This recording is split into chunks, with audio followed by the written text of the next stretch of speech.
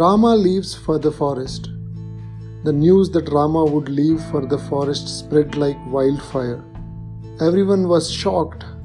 Lakshmana said angrily, "Father has been most unjust to you. I will not tolerate this." Saying so, he took up his big bow and started angrily towards Dasharatha's palace. Rama placed his hand on his brother's shoulder. With a gentle smile, he said, "For this small kingdom's sake, you want to go against father's word given to Kaikeyi?" Tears flowed from Lakshmana's eyes. He said, "If you must go to the forest, then take me also with you." Rama agreed. Rama went to Sita to break the news. He said, "Look after Mother Kausalya in my absence." She replied, "Please do not leave me behind. I shall die without you."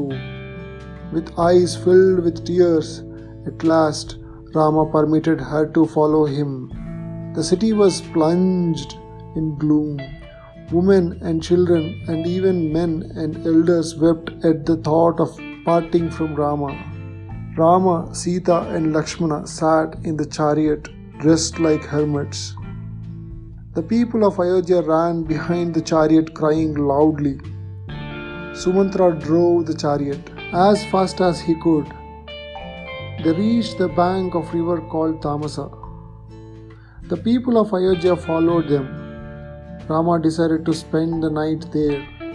Early next morning, he woke up and told Sumantra, "The citizens who have followed us are fast asleep. It is not good that they follow me. Let us start before they wake up."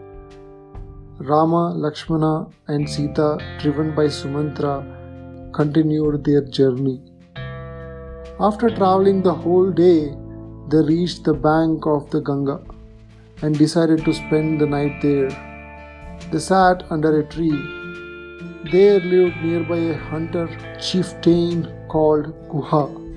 He felt sad about the happenings.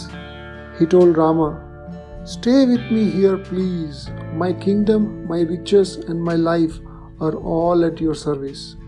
Rama was touched by his friendship.